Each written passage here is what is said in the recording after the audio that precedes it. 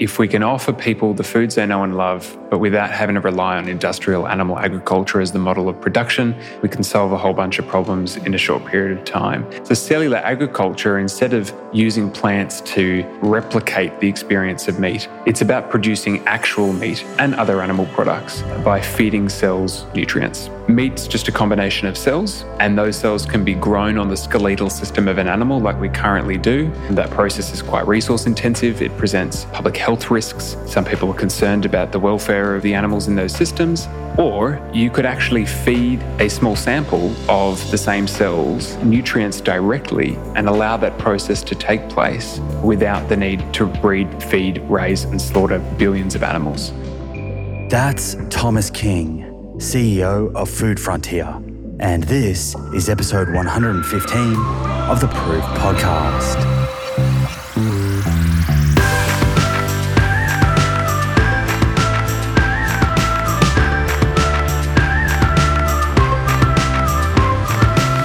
Hey friends, Happy New Year. Welcome to the first episode of 2021. For new listeners, my name is Simon Hill. I'm the host of this show, the Plant Proof Podcast. It's a pleasure to be with you. Hopefully, following today's episode, we can make this a regular thing going forward. By way of background, I am a qualified physiotherapist and nutritionist, and I post nutrition tips to plantproof.com and on social media, mainly Instagram under the account Plant Proof, to help people become more conscious about their food choices and upgrade their health. And then on this show, each week, I sit down with a different guest, with guests that range from professional athletes to medical doctors, nutritionists, dietitians, neurologists, cardiologists, environmental scientists, animal activists, and the people who have overcome chronic illness. Today's episode is with Thomas King, the CEO and founder of Food Frontier, a not-for-profit organization that is helping grow the plant-based alternatives and cellular agriculture industries here in Australia. Super impressive individual, previous Young Australian of the Year. If you're a regular listener, you may recall he was on the show about 2 years ago. And this conversation, recorded prior to Christmas, is really a continuation of that earlier conversation with updates on how this market has progressed over the past 2 years. It's a super interesting area. One I also talked about with Bruce Friedrich in a previous episode, that really stands to totally change our food system, improve human health, help our planet heal, and is of course much better for our animal friends. Before we jump into the episode, I wanted to share a relatively new study that came out late 2020, around August. And given today's topic is partly on plant-based meat alternatives, I thought this particular study was very fitting. This study was published in the Journal of American Clinical Nutrition. It is a randomized controlled crossover trial called the Meat Eating Alternative Trial, SWAP Meat. And this was conducted by Christopher Gardner and Justin Sonnenberg and colleagues out of Stanford. These are very experienced researchers who have a history of designing very eloquent studies. In this trial, they wanted to see if eating plant-based meat, these meat alternatives, affected cardiovascular risk factors differently to eating organic meat products. And by organic meat products, I should say, derived from animals. To measure this, they created two phases, a plant-based meat alternative phase and an organic animal meat phase, both lasting 8 weeks.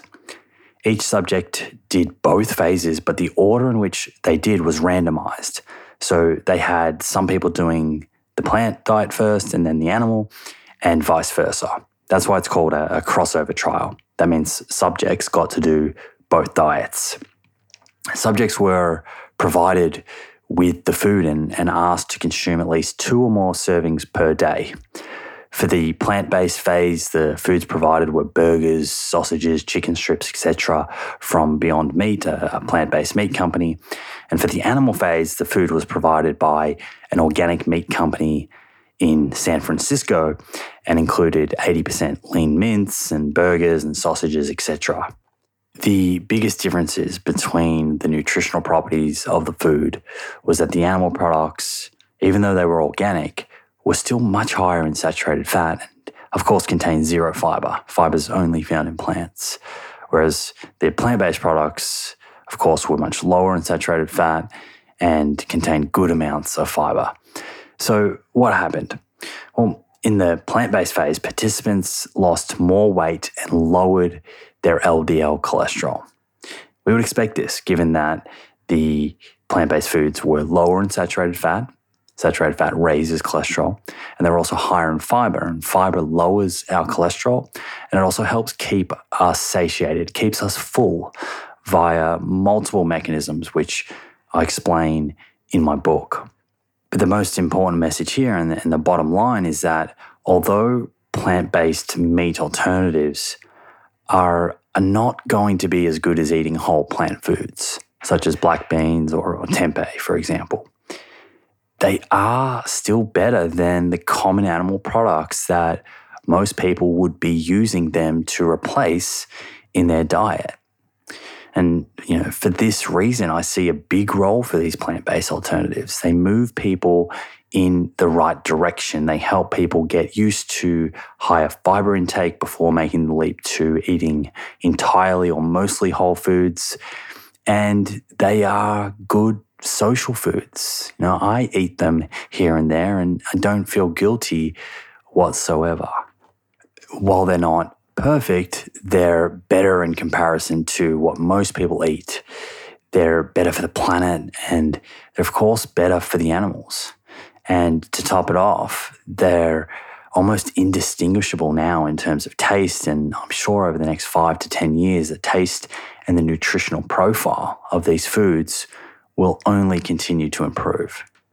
Now, to be fair, some may point to who funded this study, and I think this is always important to talk about, no matter whether a study has a conclusion that fits your worldview or your beliefs. It's always important to look at the other side. How will other people interpret this study? Along with multiple other grants, a research grant was provided for this study by Beyond Meat, which is a plant-based meat company. While sometimes people will automatically assume industry-funded research is inherently biased, it's not. It certainly raises alarm bells, and it should make us be more skeptical. If you think about it, though, it's entirely normal for a company to want to see science on their foods if they truly believe they're better for you options. What this study did to help remove a conflict of interest is really what I believe all studies should do, at a bare minimum. They handed their data over to a third party to analyze. And importantly, the third party was blinded to the participants. That means when they got the data and were looking at weight and cholesterol, etc., they had no idea what the participants were eating. Anyway, that's the swap meat trial. I thought that was interesting. I'll put a link to the study in the show notes for anyone else who thought it was interesting and perhaps wants to have a deeper read. All right, let's get into this episode, shall we? This is Thomas King, CEO and founder of Food Frontier. See you on the other side.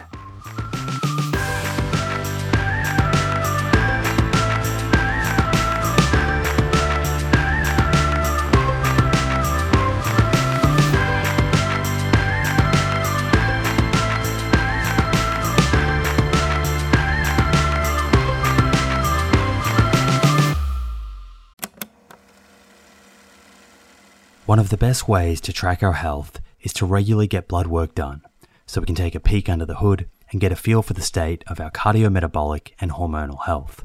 You can do this with your local doctor, or you can use a service like Inside Tracker. The nice thing about Inside Tracker is they make the process super convenient. You can organize their phlebotomist, a person who draws blood, to come to your house or office to do the blood draw.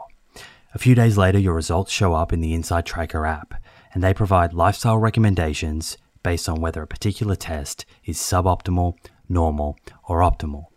I've checked Inside Tracker's lifestyle recommendations, specifically the exercise and nutrition ones, and I can confidently say they are evidence-based and in line with the information shared in both my book and on this show. They even added ApoB to their ultimate plan, based on recommendation from myself and others. It's also nice to have all of your lab results readily accessible in one mobile app, making it easy to pull up past results and see trends and patterns over time. Get 20% off the entire Inside Tracker store. To get started, go to insidetracker.com/Simon for this exclusive offer. That's insidetracker.com/Simon.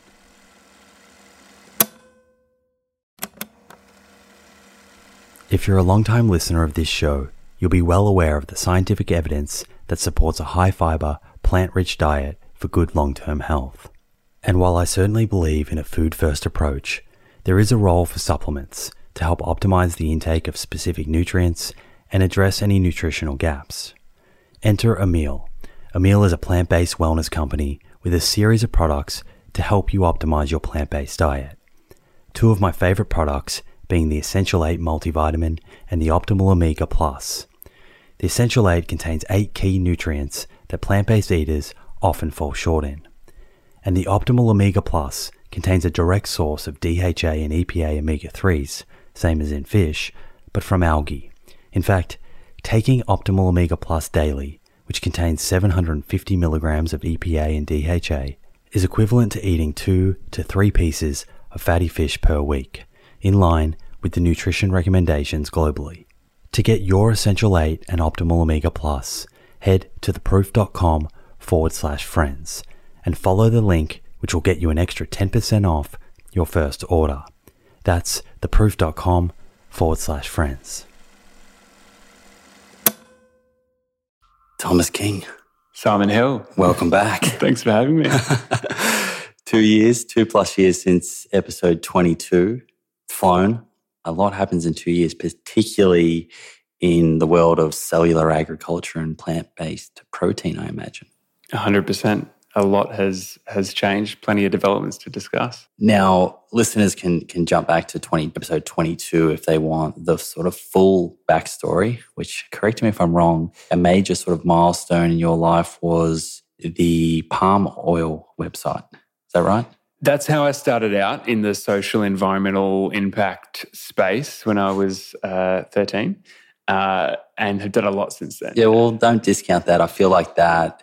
Go back and listen to that. I was certainly inspired by that. I think you shared a story around you set up a website and it became the number 1 ranking website. Is that right? That just came back to me now. I can remember that vividly.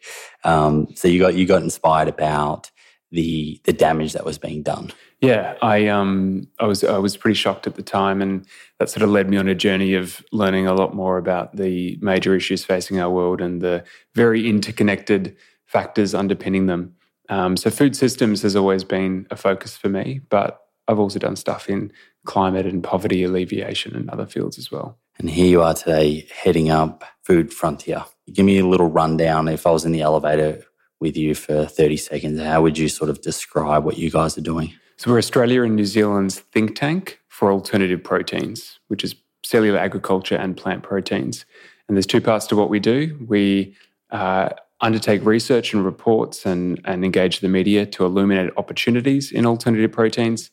And the second part is supporting business leaders and policymakers to navigate and pursue those opportunities, with the ultimate goal of growing the development, supply and consumption of alternatives to conventional meat. And the reports, I must say, I've got one here, which we will probably delve into. Meet the Alternative are incredible, very high quality. Thank you. They're very, very impressive. I'll put a link into the show notes of any of the reports that we sort of speak to. I think splitting this conversation up into the 2 sort of different aspects of alternatives, as you said, plant-based meat and cellular agriculture might be an easy way for us to go through what's changed since 2018. Sounds good. Why don't we start with plant-based meat, given that you recently published a report looking at the healthfulness of plant-based meats. And I think this is particularly interesting for this show. We focus a lot on nutrition, and a lot of the listeners are making changes to their diet and wanting to upgrade their health. Tell me about the report, why you did it, and sort of where you landed with regards to your findings. Yeah, so this was our major report for 2020. And what we'd observed is as the market for meat alternatives started growing, there was sort of this commentary in the media around or questioning whether these options are healthy. Dietitians and nutritionists being called upon to help answer that question without necessarily having the knowledge of what these foods are, what they contain, and how they stack up from a health standpoint alongside the products to which they're an alternative. And I think that's a really important consideration when having this discussion. Asking, are they healthy, isn't particularly effective with any food, as opposed to asking, are they healthier? What's the context in which we're asking that question? And for plant-based meats, it's as an alternative to bacon and burgers and nuggets and schnitzels. Most common meats that are being consumed. Most common processed meats. Yeah. So, crumbed poultry and burgers and sausages, etc., which aren't health foods. And so we wanted to ask, are they healthier? And that's why we set out to do this study where we looked at almost 100 plant-based meats across the market, compared them with the products to which they're alternatives, so burger for burger, sausages for sausage. We partnered with Terry Lichtenstein, who's a leading accredited practicing dietitian, who was the co-author on the report, and basically found that across all of the 6 categories we looked at, plant-based meats are comparable or superior nutritionally to their conventional equivalents. They had better health star ratings in 5 out of 6 categories. And the 6th one, they had the same health star rating, which was for mince. Which looks at sort of positive and negative attributes of the food, like saturated fat, sugar, and then positive points for like fiber. Absolutely. And stuff. And some of those positives that came out that were abundantly clear is that plant-based meats, obviously, unlike conventional meat, offer fiber, which is a really important nutrient. Also considerably lower saturated fat on average. And sodium was an interesting one because that's often one that gets criticised when it comes to this category. These products are high in sodium.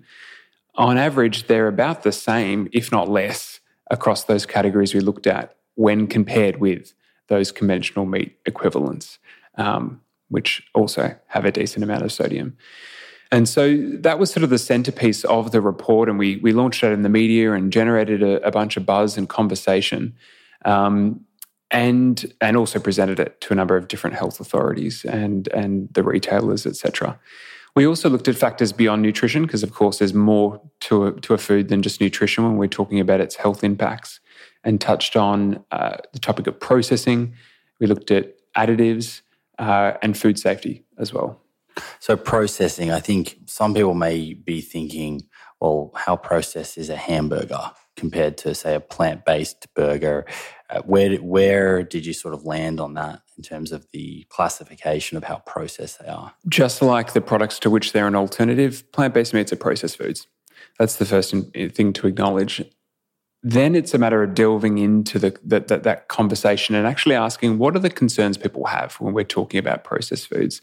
And on the surface, the major concerns are things like a undesirable nutritional profile. So, low protein, low fiber, high saturated fat, high sugar, high salt. That's not necessarily, as our report found, the overall picture of the plant-based meat category. In fact, it's fairly far from it. And so that doesn't really apply. Then there's concerns like, processed foods disrupt healthy meal patterns. It leads to more snacking, etc. Again, plant-based meats, when you consider the context in which they're consumed, is a meal. They're not snacks, and they're not sweets or confectionery. And so that doesn't necessarily apply. And so we unpack those various concerns and arguments in the report, and also acknowledge that a lot of more research is needed in the space. It's still an emerging field in terms of the NOVA classification and trying to understand the impacts of food processing. I think that's an important point, though, that the word processing carries with it a sort of an element of stigma, right? 100%. But just because a food is processed does not inherently make it unhealthy. It depends on that formulation, and as you say, a lot of these products are high in fiber, which is one of the first things when you sort of think about ultra-processed foods being heavy in someone's diet. You think, well, they're consuming a lot of foods that are low in fiber because, traditionally a lot of ultra-processed foods are stripped of their vitamins and minerals and their fiber. They're different to these plant-based alternatives in many ways. I do see people, particularly on social media, putting up the label of, say, like a hamburger and a plant-based meat. Have you seen that? Yeah. And sort of highlighting that there's a long list of ingredients. Was that something that you looked at? Is that something that people fear when they see that? Yeah, we looked at additives, added ingredients, and found that plant-based meats have about the same number on average to conventional meats and in the same categories. Often it's the same kinds of additives, because to create a burger or a hot dog or a schnitzel, regardless of whether it's made from chicken or beef or plants, to create that format and that texture that people enjoy, you often need the same kinds of additional ingredients. That said, there's potential for plant-based meat producers to have cleaner labels by innovating, by trying different new novel ingredients, and by us innovating further up in the supply chain at the agricultural end of the spectrum to actually produce crops that are more optimized for these kinds of applications. Because the soy and the pea and the plant proteins, the legumes we're growing aren't necessarily designed or optimized for plant-based meats at this point in time. The other thing I just want to quickly touch on is, if you're in a position to eat a whole foods, plant-centric diet, go for it. That should be the goal for all of us. But the reality is about a third of the meat that Aussies eat is processed. And so what we tried to acknowledge with the report is, these alternatives provide a really useful stepping stone. We're shifting people in the right direction. Absolutely. And also, I can put my hand up, I eat a predominantly whole food diet, but when I'm out at restaurants, it's nice to see these things on the menu from a sort of social point of view, and then it creates an overall dietary pattern that is easier for people to sustain. Yes. And rather than sort of reverting back to older habits. And I think it's important when we're talking about dietary change in any context to acknowledge that it's not necessarily health or sustainability or ethics that are leading people's food choices. It's taste, price, and convenience first and foremost for most people. So if you can offer them the familiarity and the convenience of the meals they know and love and have grown up with, it's an easier proposition for a lot of people to take steps towards eating more plant-based foods, and it opens them up to new ways of eating. I mean, I find it firsthand with my close group of friends. I've frequently used plant-based meats when they've come around for dinner, and it's been an experience that has just opened their eyes up to not having to sacrifice flavor. Yeah. And in many cases has been that stepping stone where, weeks later they're sending me a photo of some type of Buddha bowl or something else that they're trying because they had that nice introduction. Yeah. So I think there is a role for these products. In some people's diets, it will be a larger role than others, as you say. Absolutely. Some of the best stories I've heard are of people's mums trying to cook plant-based versions of their famous recipes for them.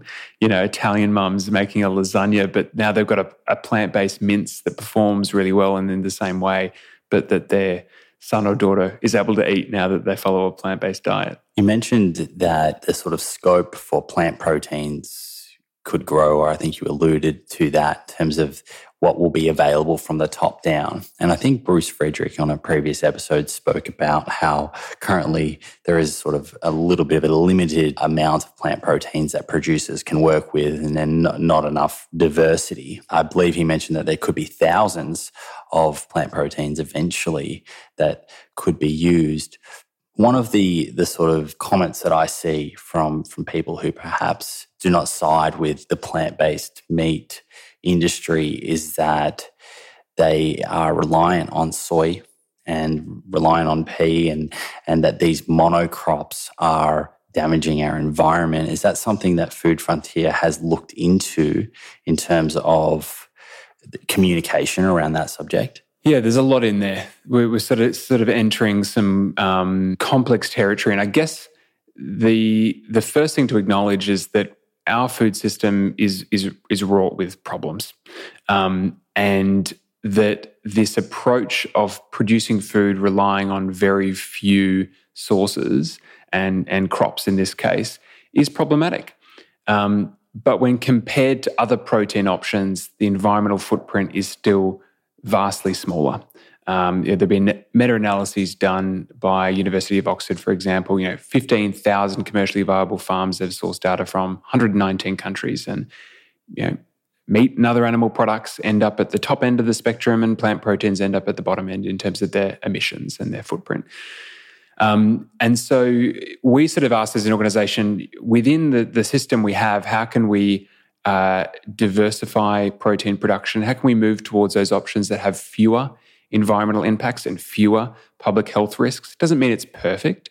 And there are people doing really great work in the permaculture space and the organic space and ag tech to try and reduce the need for, herbicides, pesticides, etc.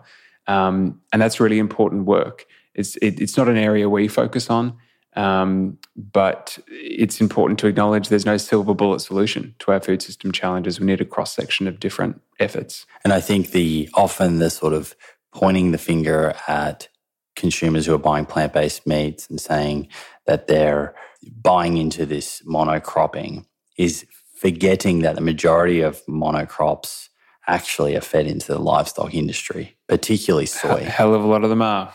As you say, this is a very complex topic, the food industry and where our food comes from. But all of the large reports and the one that you just mentioned then make it very clear from an individual footprint and from an overall food system, the more plant protein that we can grow that ends up being consumed directly by a human, the better. Right. And I'm very glad that David Attenborough endorsed that in his latest documentary on Netflix. Absolutely. You watched that? Yes. Yeah, of course. It's really exciting from my perspective that somebody of his stature who's so respected worldwide and has observed how our planet has changed and society has changed over his 9 decades is bold enough to be able to call this out and point to the fact that not only do we need massive reform and transformation in our energy sector, the energy that powers our houses and our cars, but we need transformation in our food sector, the energy that powers us. And unless we address that, we're not going to prevent the irreversible ecological damage that he was warning of. My hope is that because he is so well respected, a lot of people join this conversation who may have not otherwise. And, I think he made it very, very clear how much damage we've done in such a short period of time. Absolutely. And it will increase if we continue to rely on these models we traditionally have, models of production. We're talking about a 70% estimated increase in demand for meat and protein by mid-century. We do not have the planetary resources to sustain that, relying on livestock, solely. So it is inevitable. I mean, the data is crystal clear on the fact that we need new methods of protein production in order to feed a growing population and an increasingly protein-hungry population. And they're the sorts of conversations we have with industry, with agriculture, and with government to illuminate the opportunities that presents and how what are currently considered alternative proteins can offer economic value, agricultural opportunities, and greater choice for consumers. Yeah, because If you've tuned in to the many episodes I've done focusing on cardiovascular disease, the leading cause of death globally, you'll be well aware that ApoB is a better biomarker for measuring our risk of having a heart attack or stroke than LDL cholesterol. The only problem is that not every pathology lab is set up to test ApoB levels. Fortunately, this has now been made easier by InsideTracker, a leading health and wellness company, founded in 2009 by experts in aging, genetics, and biometric data from Harvard, MIT, and Tufts that provides lifestyle advice based on your blood test results. With the new addition of ApoB, InsideTracker's ultimate plan now analyzes 44 biomarkers, including metabolic health markers like HbA1c, triglycerides, and blood glucose, important nutrients like vitamin D and iron, as well as hormones like cortisol, sex hormone binding globulin, free testosterone, and total testosterone, before giving you science-backed lifestyle advice to optimize your health and longevity. Your data tells the story of your health. With InsideTracker, get to know your story and create a lifestyle that delivers better health for longer. Get 20% off the entire InsideTracker store. To get started and redeem this offer, go to insidetracker.com/Simon. That's insidetracker.com/Simon.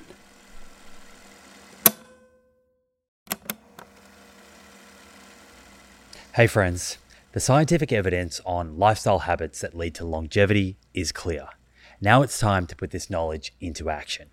I'm excited to announce the Living Proof Longevity Challenge, a 12-week program to build evidence-based lifestyle habits to optimize longevity. My team and I have transformed over hundreds of hours of conversations with experts on aging, nutrition, and exercise into a life-changing 12-week program that will challenge you to develop habits that lead to a longer, better life. This is a unique opportunity to gather health data about yourself that has the potential to change your life for the better.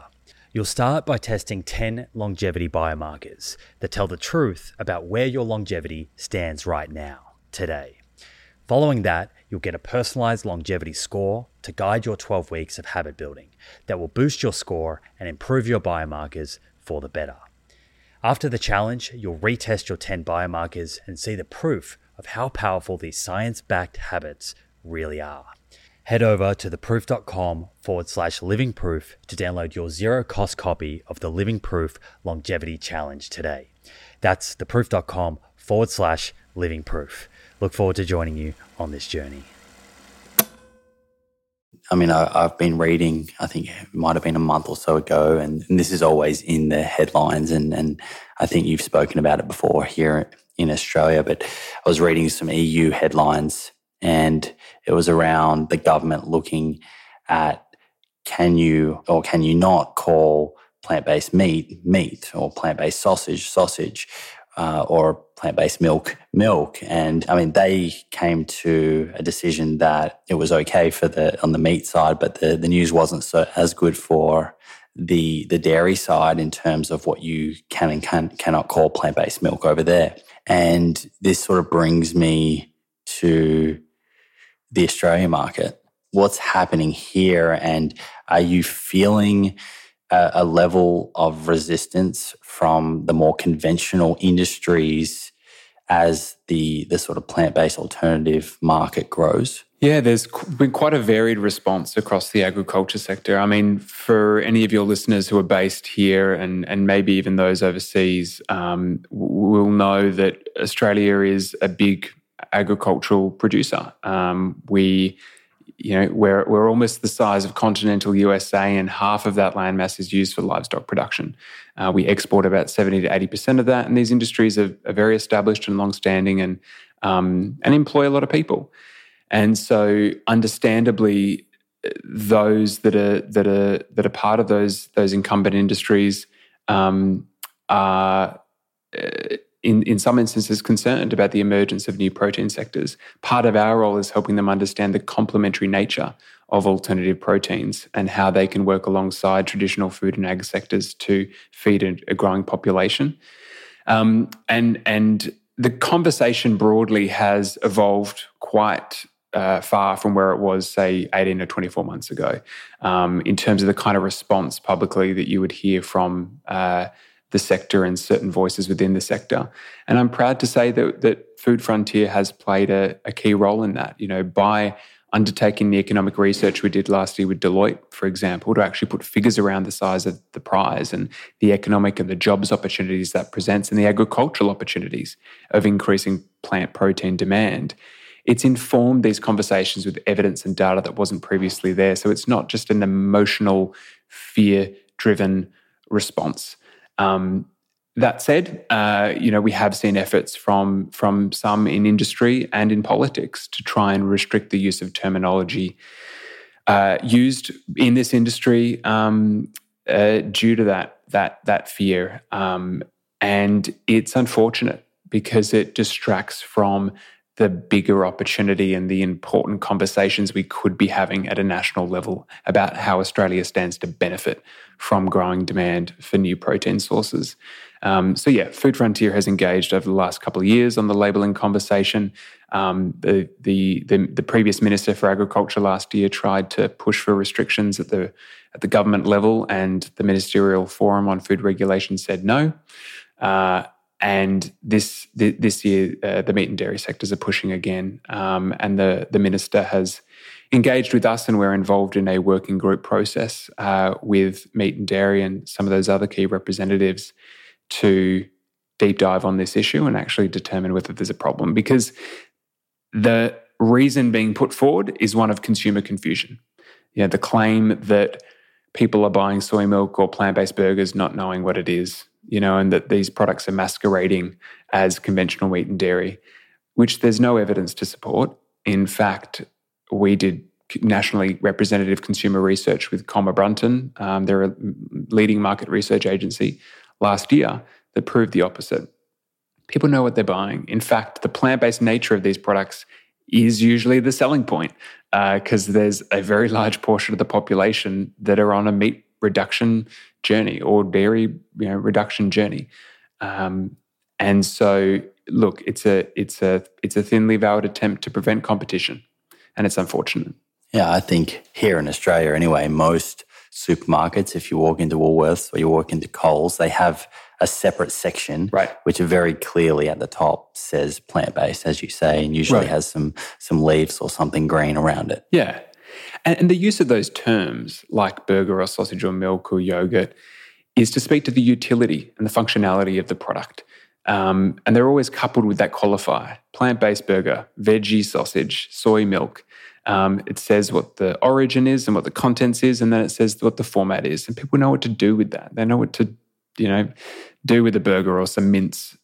Whereas if those terms were taken away from manufacturers, they have to come up with all sorts of strange, contrived terminology that will likely generate more confusion within the marketplace, which is the opposite of what we're aiming for.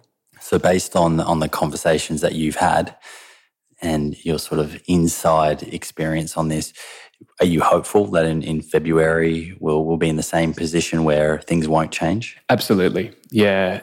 So February is when the sort of recommendations of this working group that we're part of, that the minister established, are expected to be completed. And this has already failed twice at the regulatory level. It is pretty clear there isn't evidence to support the claims being made. And so, look, if there are outliers within this category that are towing the line in how they're advertising their products, they should reconsider that. But the vast majority of plant-based companies make it very clear what their products are and what they're made of.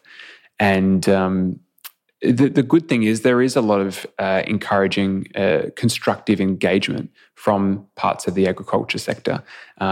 We're really pleased at Food Frontier to have started an initiative called the Future of Protein Forum with the National Farmers Federation, which is a space to bring new and traditional protein industries together to discuss these things and to scope out what the opportunities are and how we can work more collaboratively and constructively to realise them. You mentioned just before that there are an increasing number of people in Australia who are reducing their meat consumption. Since we spoke in 2018, what's that looking like? And I guess how's that sort of impacting the overall size of plant-based meat here in Australia? So the rates of vegetarians and vegans in Australia hasn't changed much over the last few years. If we look at research from Roy Morgan and Euromonitor and Mintel and the Comma Brunton study that we engaged on last year, it's around about 10% of the population are in that sort of mostly entirely meat-free bucket. Where we have seen growth is in meat reducers and flexitarians. So meat eaters who are either eating less meat than they previously were, which is what we classify as a meat reducer, or who are eating about 1 to 4 meat meals a week. That's a flexitarian based on the study we did. So quite a plant-centric focus. 32% of the population fall into that flexitarian/meat reducer category and about 10% vegetarian vegans. That's 42% of Aussies that are eating less or no meat. And what we've seen in the marketplace in terms of how that translates commercially is about a doubling in plant-based meat offerings in the last sort of 18 months or so. I remember we work with the retailers, Coles and Woolworths, and I remember when Woolworths put the first plant-based meat product in the meat section. They were the first retailer in the country to ever do that.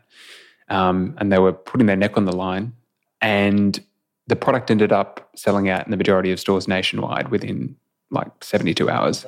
Was that Beyond Burger, or who did they? No, it was called Funky Fields Mince. Funky Fields Mince, I remember that. Yeah. A product from Europe, and that was sort of a wake-up call for the retail sector of, wow, there's a demand here we're not meeting.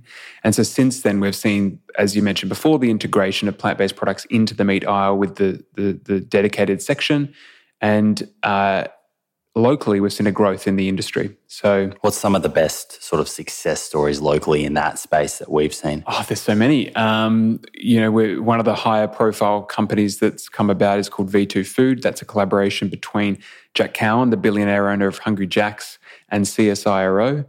And they launched as the Rebel Whopper in Hungry Jack's nationally, and have ended up in retail with a burger and mince as well. You've got companies like Fable, which is more of a whole foods type approach. So it's 62% shiitake mushroom, and it's sort of a braised beef style product that's available in Woolworths. Very good. I've had that before. Yeah, and a whole range of others. So at the beginning of last year, we had 7 companies across Australia and New Zealand producing these products and selling them to market. Now there are 22 plant-based meat companies, Australia and New Zealand plant-based meat companies selling into the market. And so that's really exciting because that means local production, that means higher demand for Australian grown and processed plant proteins, which means opportunities for farmers as that supply chain builds out. So it's not just all sort of doom and gloom for the farmers. There's very much an upside here. We have tens of thousands of Aussie farmers that produce crops and horticultural products, including millions of tonnes of legumes and pulses, which could be value added for industries such as this. They traditionally haven't been. They just end up in the global commodity market and don't command a premium, which they should, being grown in Australia by Australian farmers.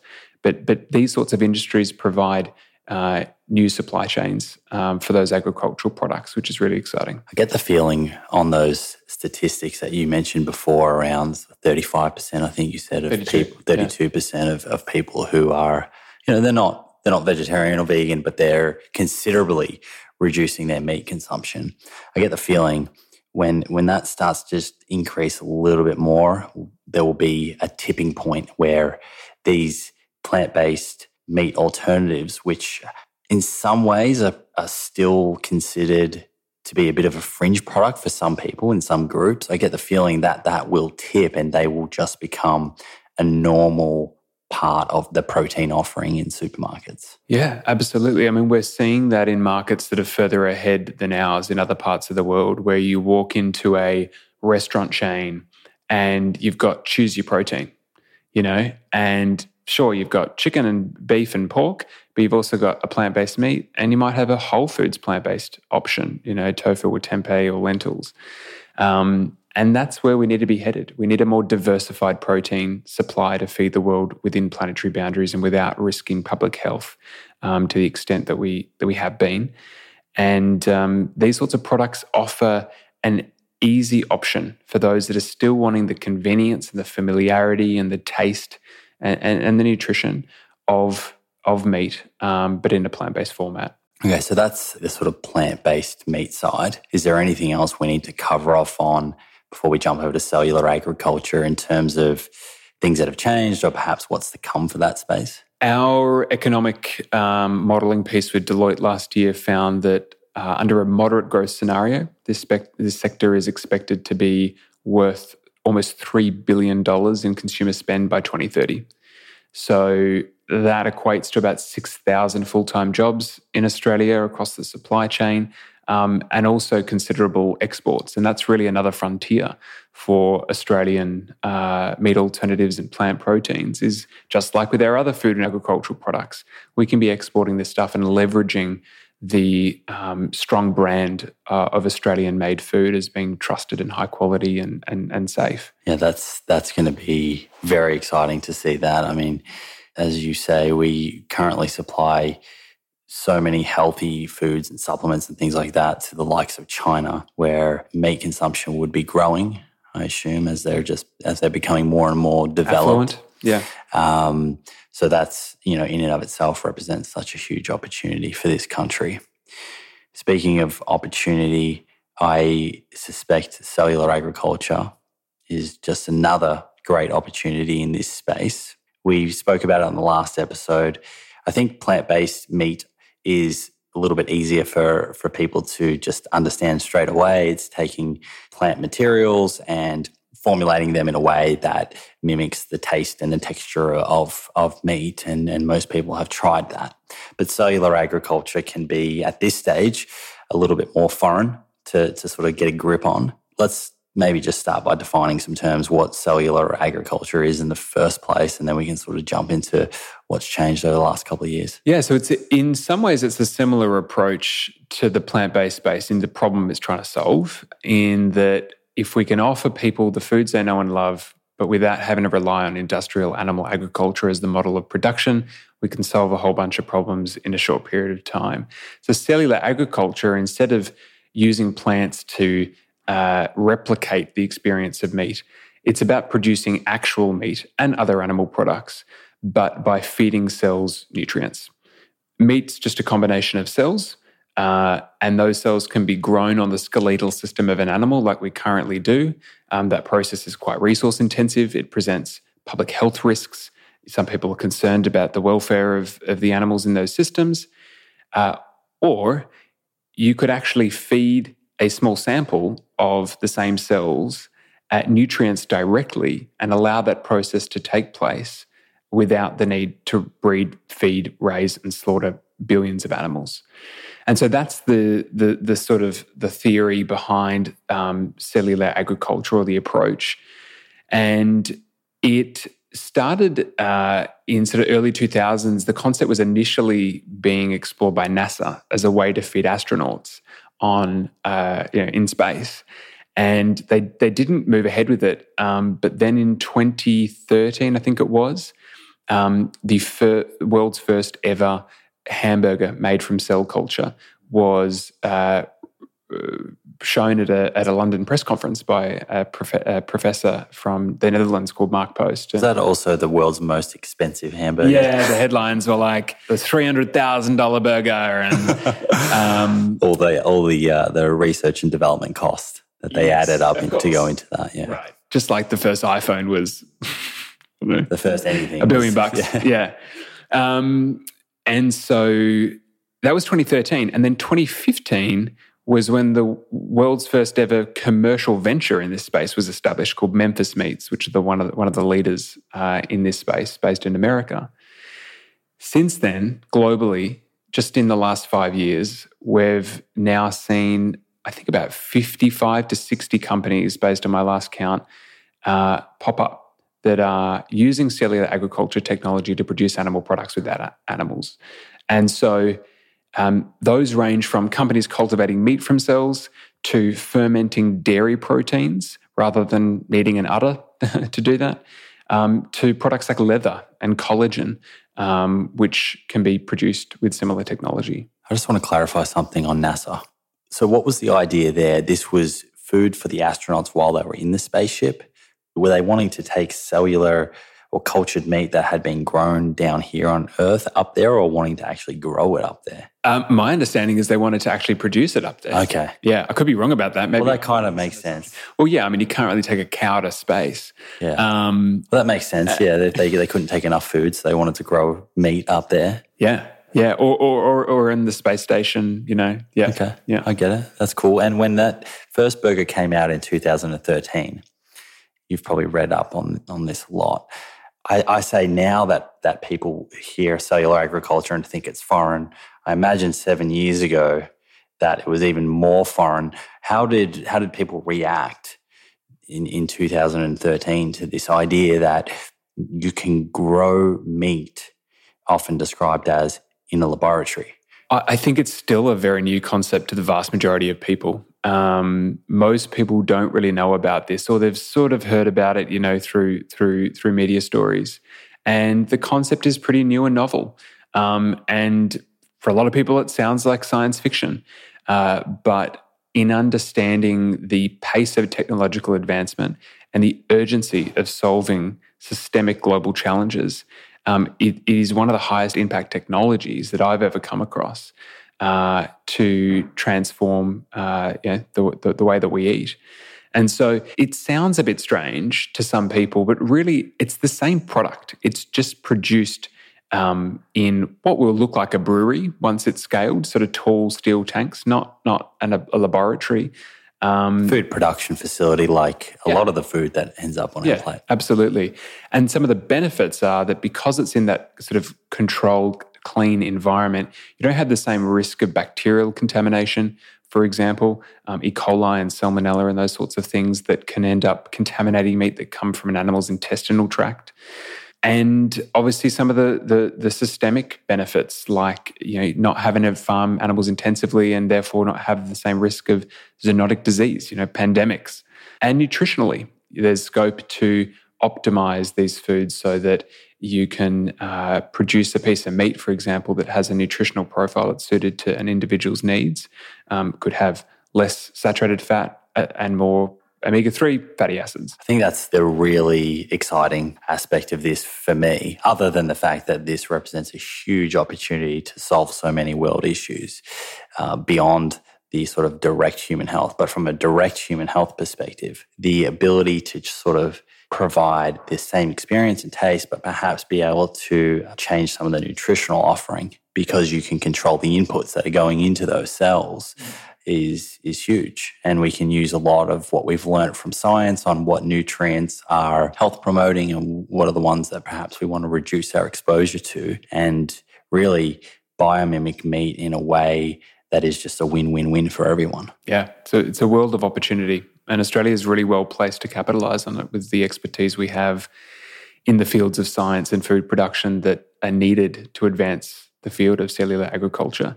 So I've seen a growth in the number of companies. There's 6 now in Australia, up from 3 about a year ago. Can you name them? We have Vow, Huros, Change Foods, Magic Valley, Cass Materials, and Nourish. Okay, well that's good because now we can keep an eye on them. It's always good to watch the local Australian startups. Yeah, absolutely. We're actually going to be producing over the coming months some directories on our website at foodfrontier.org that give people that snapshot of the landscape, the who's who, both in plant-based meat and in cellular agriculture. Very good. And there's quite a range of approaches they're taking. So some are cultivating meat from cells.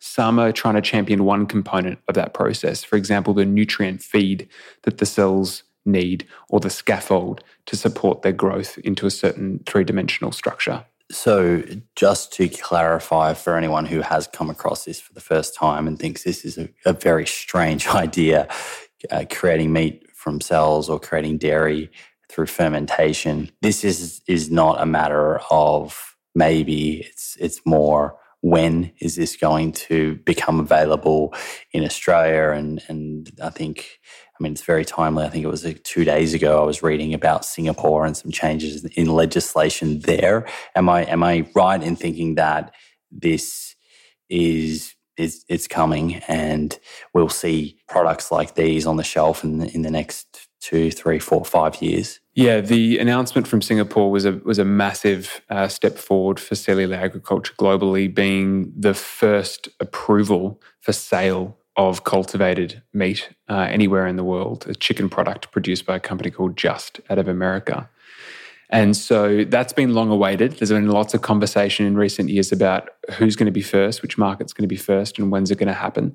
So now that that's happened, it sort of opens the door for other markets to achieve similar progress from a regulatory standpoint. And so it's basically finding a way to regulate an industry that is producing a product that is anatomically identical to what people are already eating, most people every day, but a very different process. A process and a technology that has been used in the medical field for quite a long time, so tissue engineering and stem cell biology, but being applied to food, which has never been done before. And so for Australia and New Zealand, we at Food Frontier have engaged with the regulator here for the last couple of years to begin this conversation and understand what a path to market might look like for our jurisdiction, and have been supporting one of Australia's cellular ag companies to make the first draft submission to them to start getting the ball rolling. So the sort of idea is that even though it is the same end product, same type of end product, because that process is different, you can't just go in and start a company and sell into Woolworths or Coles right now. Various legislation has to change. Yeah, you've got to have a way to regulate that industry like any new or novel industry, particularly in food. When you're talking about a product people are putting in their bodies, you want to make sure that it's safe and secure and that supply chain is regulated. And so it's hats off to Singapore for figuring that out and being the first. And they've had a lot of political will to get that done, because cellular agriculture is a big part of their 2030 food plan that they have in order to address sustainability challenges and food security challenges. They've put considerable investment dollars, the government, into attracting this kind of innovation to Singapore, and we could be doing the same in Australia. The opportunity is ripe for the picking, and it's great that they're leading the way, and other countries can look to them as an example. Yeah, let's hope that they're the first domino to fall, and 100%. And we see a ripple effect. Do you feel that Australia is in a position to be quite progressive and quick to respond in terms of changing legislation, or will it be a little bit like CBD, where we were, somewhat behind the many parts of the world in sort of changing legislation to allow that industry? Yeah, look, as you point out, we haven't always been the first mover in these sorts of spaces, but we're not the last either. And so the fact that Singapore's done it, the fact that in the US, the FDA and the USDA are making progress towards a path to market for cell ag products over there is hugely promising, because then our regulator can look to those markets to understand how they've done it and potentially model our regulatory regime on that. What we currently consider alternative proteins will constitute a significant part of the future of food. We know that. Exactly what it'll look like and when it'll all happen, no one has a crystal ball. So the question for Australia is not whether this is going to happen, it's to what extent do we want to be part of it. And that is really our message when we engage with and support both businesses and government in particular, because we have the strengths to leverage to be a world leader in these spaces alongside the food and ag sectors that we're already known for. But it requires that will and that appetite and that forward thinking to understand that, if we want to claim our piece of the pie in this fast-growing, multi-billion-dollar industry, we need to be investing now. We spoke earlier about sort of resistance from conventional agriculture producers with regards to plant-based meat. Is the conversation a little bit different with cellular agriculture, and do you foresee greater resistance from, for example, the beef industry in terms of resisting change and sort of opposing changes to legislation that would allow cultivated beef to be sold in, say, Woolworths or Coles? I really hope not. As I mentioned earlier, we have an enormous challenge ahead of us globally in the amount of protein we need to be producing to feed an increasing population and an increasingly meat-hungry population. And that means we need diversification. We need new ways to meet that demand that are less resource intensive and present fewer risks. And so for my lifetime, these sorts of industries should be complementary to and working alongside traditional protein sectors and shouldn't necessarily be viewed as direct competition. Those players within the meat industry globally that are forward-thinking, that do understand where the world is heading, are investing in this stuff. So the biggest meat producers in America, for example, JBS, Tyson, Cargill, have all invested in alternative proteins. Now, whether that's investing in plant-based meat ventures, whether that's investing in cellular agriculture ventures, or releasing their own plant-based product lines, as some of them are now doing, they understand that they need to reposition themselves as protein producers, not livestock producers, and that diversification is a good thing from a business standpoint. So it's sort of different when you talk at that corporate level compared to the industry association level, those organizations that represent primary producers, which, sometimes there's resistance and there's questions raised.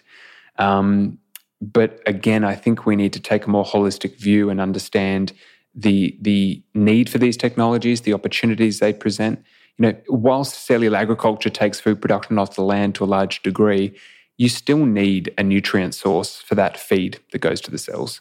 And so there'll be some level of cropping still involved in producing that product. So here in Australia, I'm sort of wondering, and I think you might have to get your crystal ball out here, but is it just legislation that stands in the way of these products being available here for consumers, or are there other barriers that also need to be sort of leapt over in order to see this industry begin and start to thrive here? I mean, whether it's in Australia or globally, the next evolution for this sector is scaling of production.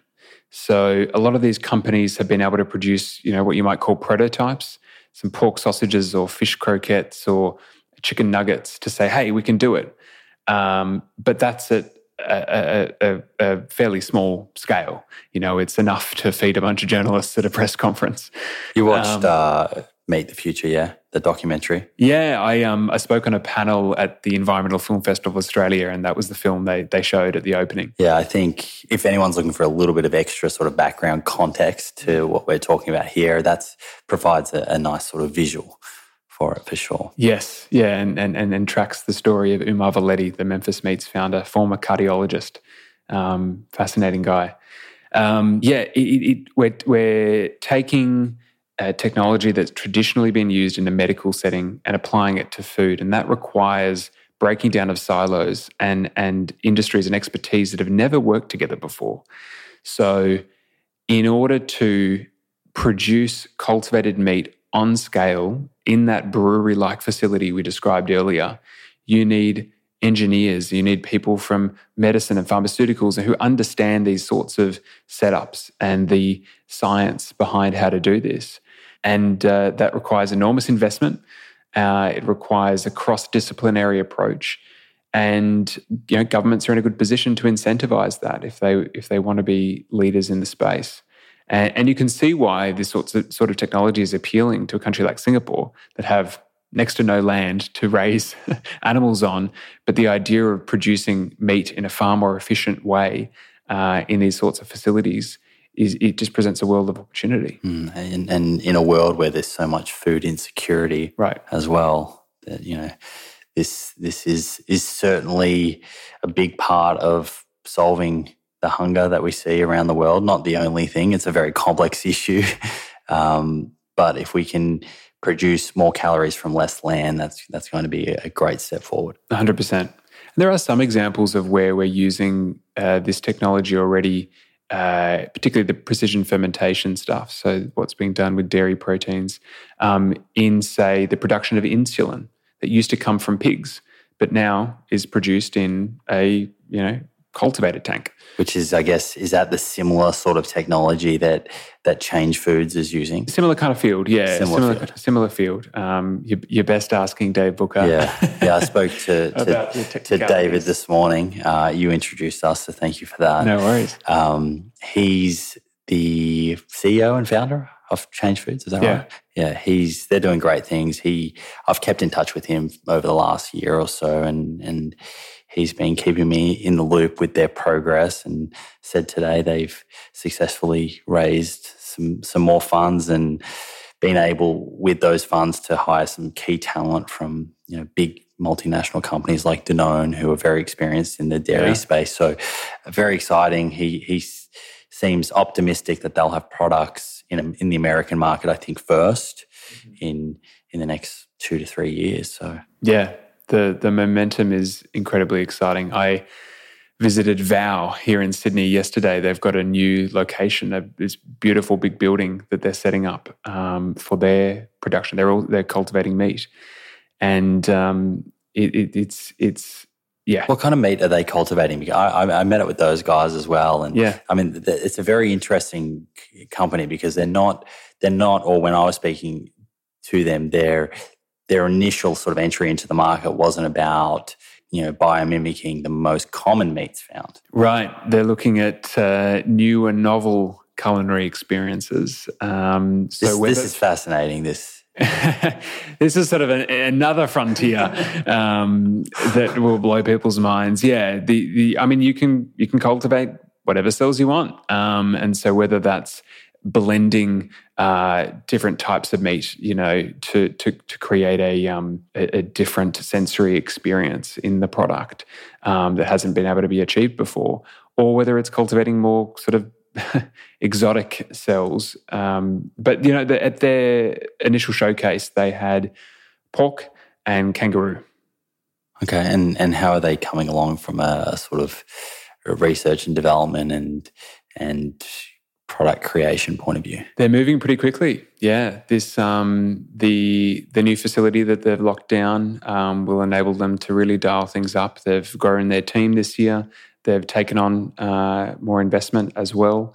So it's a great example of Australian innovation and entrepreneurship, and an example of what is more to come. Absolutely. So a lot of these startups here in Australia, Food Frontier, you work very closely with.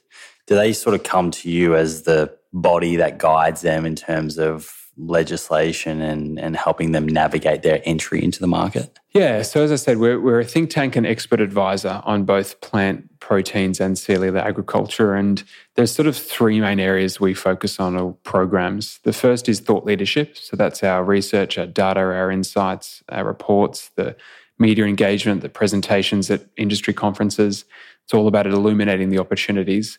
And then the industry support and the advising of policymakers are the other two areas, which is really about helping those stakeholders to navigate and pursue those opportunities. So it's a lot of education, it's a lot of facilitation, making connections for people. So on the industry side, we run roundtables with all the startups we've been talking about twice a year, get them together, talk about common challenges, concerns, opportunities, and then try and lead actions coming out of those discussions, and sometimes run focus groups to deep dive on particular topics like export opportunities, for example. Then, further sort of downstream, we'll work with the retailers, Coles and Woolworths, and understand where they're at and what they're facing, and really translate insights and messages across that supply chain. And then on the policy side, it's the government engagement, regulatory, and agricultural industry groups. And it's really exciting. We now have a established, highly capable team to lead this work. There's 6 of us at Food Frontier now, including former head of science and innovation from Marks and Spencer, the leading UK grocery retailer, and people who've worked in the pork industry before, the government.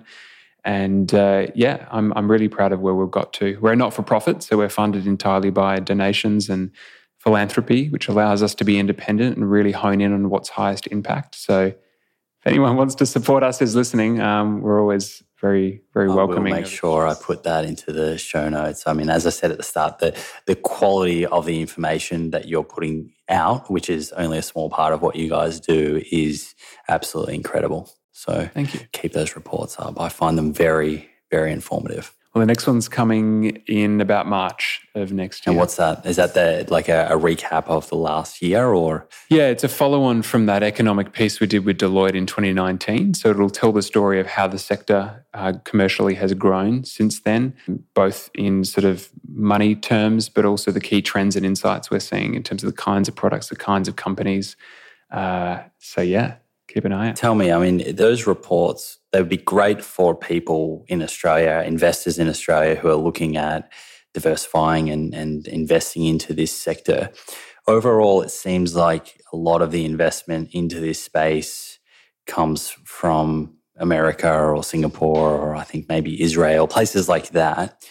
What's the sort of appetite, the mindset of the Australian investor into this space? Yeah, it's been a process of education, first and foremost. So Food Frontier has been around for 3.5 years now. And when I was sitting down with some of Australia's biggest VCs, for example, back then, they'd sort of heard about this stuff, news coming out of Silicon Valley and that sort of thing. But there wasn't much understanding of exactly what the opportunity is and where they might invest and just few ventures to invest in. Now we actually have an industry, which is really exciting. And those companies, some of them have found it more difficult to source capital locally and have relied on some of those international sources that you mentioned. But we are seeing more and more Australian investors and VCs getting behind this space. Obviously, everyone has their preferences. For some, a field like cellular agriculture is far too early stage and there's too many unknowns. For others, that really excites them and it's something they want to get on board with. So it's growing overall. I guess the sort of legislation piece is a big one, because that very much is going to be what dictates entry into the market. I mean, everything else that you're talking about in terms of scaling and whatnot's very important, but ultimately, you can't sell it. If you can't sell it, then you have a great product that can't be sold into the Australian market. So that will be something, I think, if that was to change or that conversation was to start to pick up speed, I think that appetite would pick up a lot. Well, you touch on a really important point, Simon, which is that if we don't make progress on the regulatory front, we'll end up losing startups who'll go overseas. And we won't build and foster a local industry, and we'll lose that economic opportunity, that innovation opportunity. Already we've had conversations with some startups here who have acknowledged the appeal of uprooting and moving to somewhere like Berkeley in the US, which is probably the global epicenter for this space. When you've got your colleagues across the road who are trying to solve the exact same problems, it's a hugely, and just access to deal flow like you wouldn't believe, it's a hugely appealing prospect. So how does Australia ensure that we're not losing industry? And not only that we're actually incentivizing and attracting more companies and more scientists and entrepreneurs into the space? Yeah, I think it's a space over the next 2 or 3 years from an investment point of view that is going to attract a lot of interest. I mean, if Memphis Meats was to list or something on the stock exchange in America, that would be a very appealing or very attractive offering for a lot of people. Well, you saw what happened with Beyond Meat. That was huge. The biggest first day market pop since the turn of the century in the US, like just huge. Before we close this one out, you mentioned before the conversations with the likes of Coles and Woolworths, and also the success of the plant-based meat, what was the name of that first product? The Funky Fields. Right, the success of that. And that very much sort of caught everyone's attention, and all of a sudden the amount of shelf space increased in all the major stores, and we saw, a lot of new companies coming into the space and a lot of existing companies starting to make plant-based products. Where's the conversation at with the likes of Coles and Woolies with cellular agriculture? Is that something that they're even thinking about this early? Yeah, I don't know if there's much of a conversation yet. Obviously, an industry like that, which is still in the R&D phase and is years from being produced at any kind of commercial scale, it's something that they're aware of. And I'm sure that they'll be open to those conversations when the industry is at a point to be selling in the market. But at the end of the day, big business is going to respond to whatever consumers want. And it's very clear that a large portion of the population are cognizant of the impacts of their level of meat consumption and are wanting to change that. And that's why we've seen that growth in plant-based foods and will continue to see growth. And so if cellular agriculture can be effective in appealing to those same motivators and telling a story of their product and how it's made that doesn't generate fear in people, acknowledging that happened with a field like genetic modification, which is, different, but has parallels, I think this could be a hugely successful industry. And I guess a big part of success will ultimately, you spoke about before, flavour is going to be key. Taste, price, convenience. Price is something that we haven't spoken about.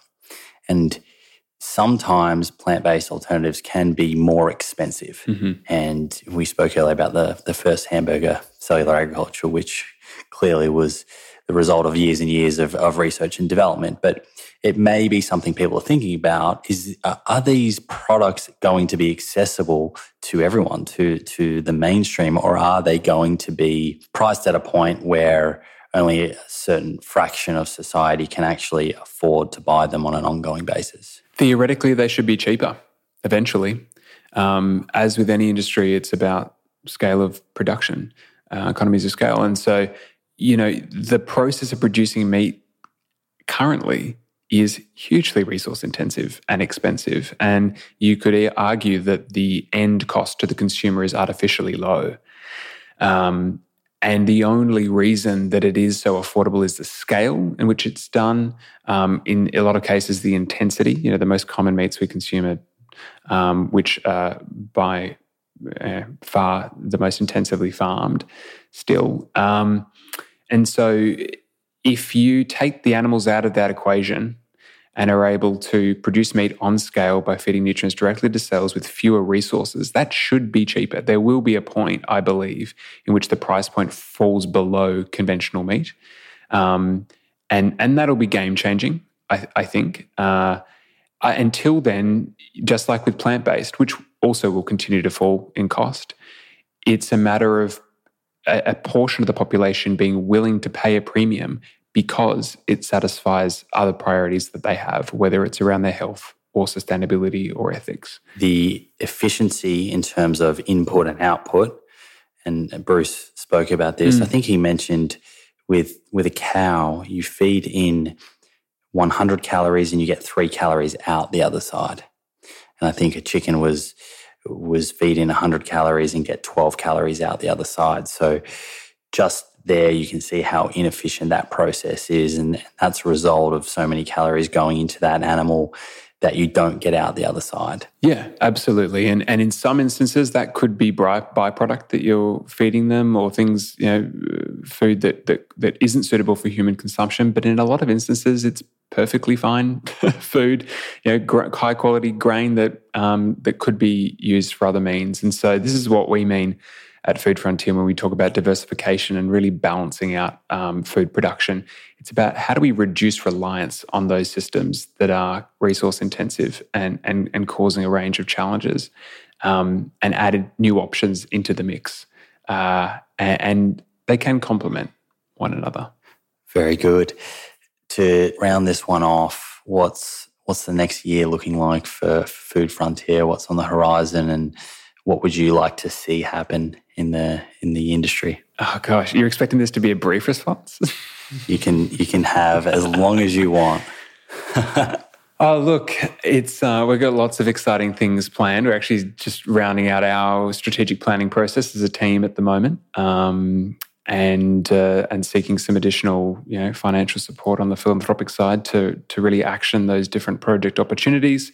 Like I said, we've got a report coming out in around March, which will be really exciting, and a range of other work with industry and government and the like. In terms of the broader sector, I think we'll continue to see growth, but evolution in what's already on shelves in terms of improving offerings to ensure that the plant-based options that are being put in front of consumers are genuinely satisfying their desires. Because, I'll be the first to admit there are some options that have hit shelves which aren't great in the last couple of years, and that's partly a rush to fill the category and retailers wanting a local supplier who may not have a lot of experience making these foods, but now they do. And now that there's more cross-pollination and exchanging of ideas and innovation being pursued, I think we'll see the quality of products improving. I think we'll see the nutrition of products improving. Some of them still aren't offering things like B12 and iron and these sort of key nutrients that if someone is replacing it, may be missing. And so, improvement and advancement within the plant-based category, and then continued growth within cellular agriculture as well. Again, we're really hopeful that the companies that are here will stay here and that more will enter the space, and that we'll see the first full application be made at the regulatory level to really get progress happening in terms of a path to market in Australia and New Zealand.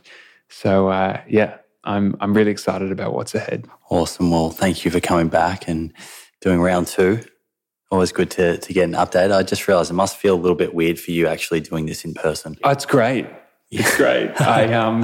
It's one of the first conversations I've had face-to-face in many months. It's great to chat with you, not through a Zoom window. Yeah, for a bit of context, you've come up from Canberra, but you spent the better part of 6 months in lockdown down in Melbourne. Yeah, I'm based in Melbourne, and we had 2 consecutive lockdowns that were pretty rough, but really grateful to be in a country that's been able to get the pandemic sort of under control, and for Victoria to have had no cases, I think for now over a month. Yeah, seems to have turned the corner. So let's hope that it's only up from here. 100%. All right. Well, let's do this again. Yeah, look forward to round 3. And enjoy dinner tonight at Eden. Will do. Thanks, Simon. There we go, friends. Very interesting to hear about what really is just the infancy of a new part of our food system that stands to see such incredible growth in the coming decades. I really do think humans are going to look back in just 20 to 30 years' time, perhaps even sooner, perhaps 10, 20 years, which isn't a long time given how long we've been around, how long we've existed as a species, and shake their head in disbelief at the way we were doing things, the way we were going about business at the expense of our environment. Of course, I'm sure we will unknowingly make more mistakes along the way, but each of them will hopefully lead us closer and closer to a greener, healthier future that is fairer for all humans and kinder to all life on the planet and the planet itself. If you would like to continue the conversation, to connect with Thomas, you can find his details in the show notes. I'm sure that he would love to hear from you. I've also put a link to the Food Frontier reports, which I highly recommend downloading. They're really, really informative. Final thing before we wind this one up and I let you go, I know your time is precious, please go to plantproof.com/book if you haven't already and register your email to learn when my book is being released, and also to get access to a bunch of completely free PDF guides that I've been creating to release with the book. That's plantproof.com/book. Okay, that's all for today. Thanks for hanging out with me. I appreciate you. Catch you in the next episode.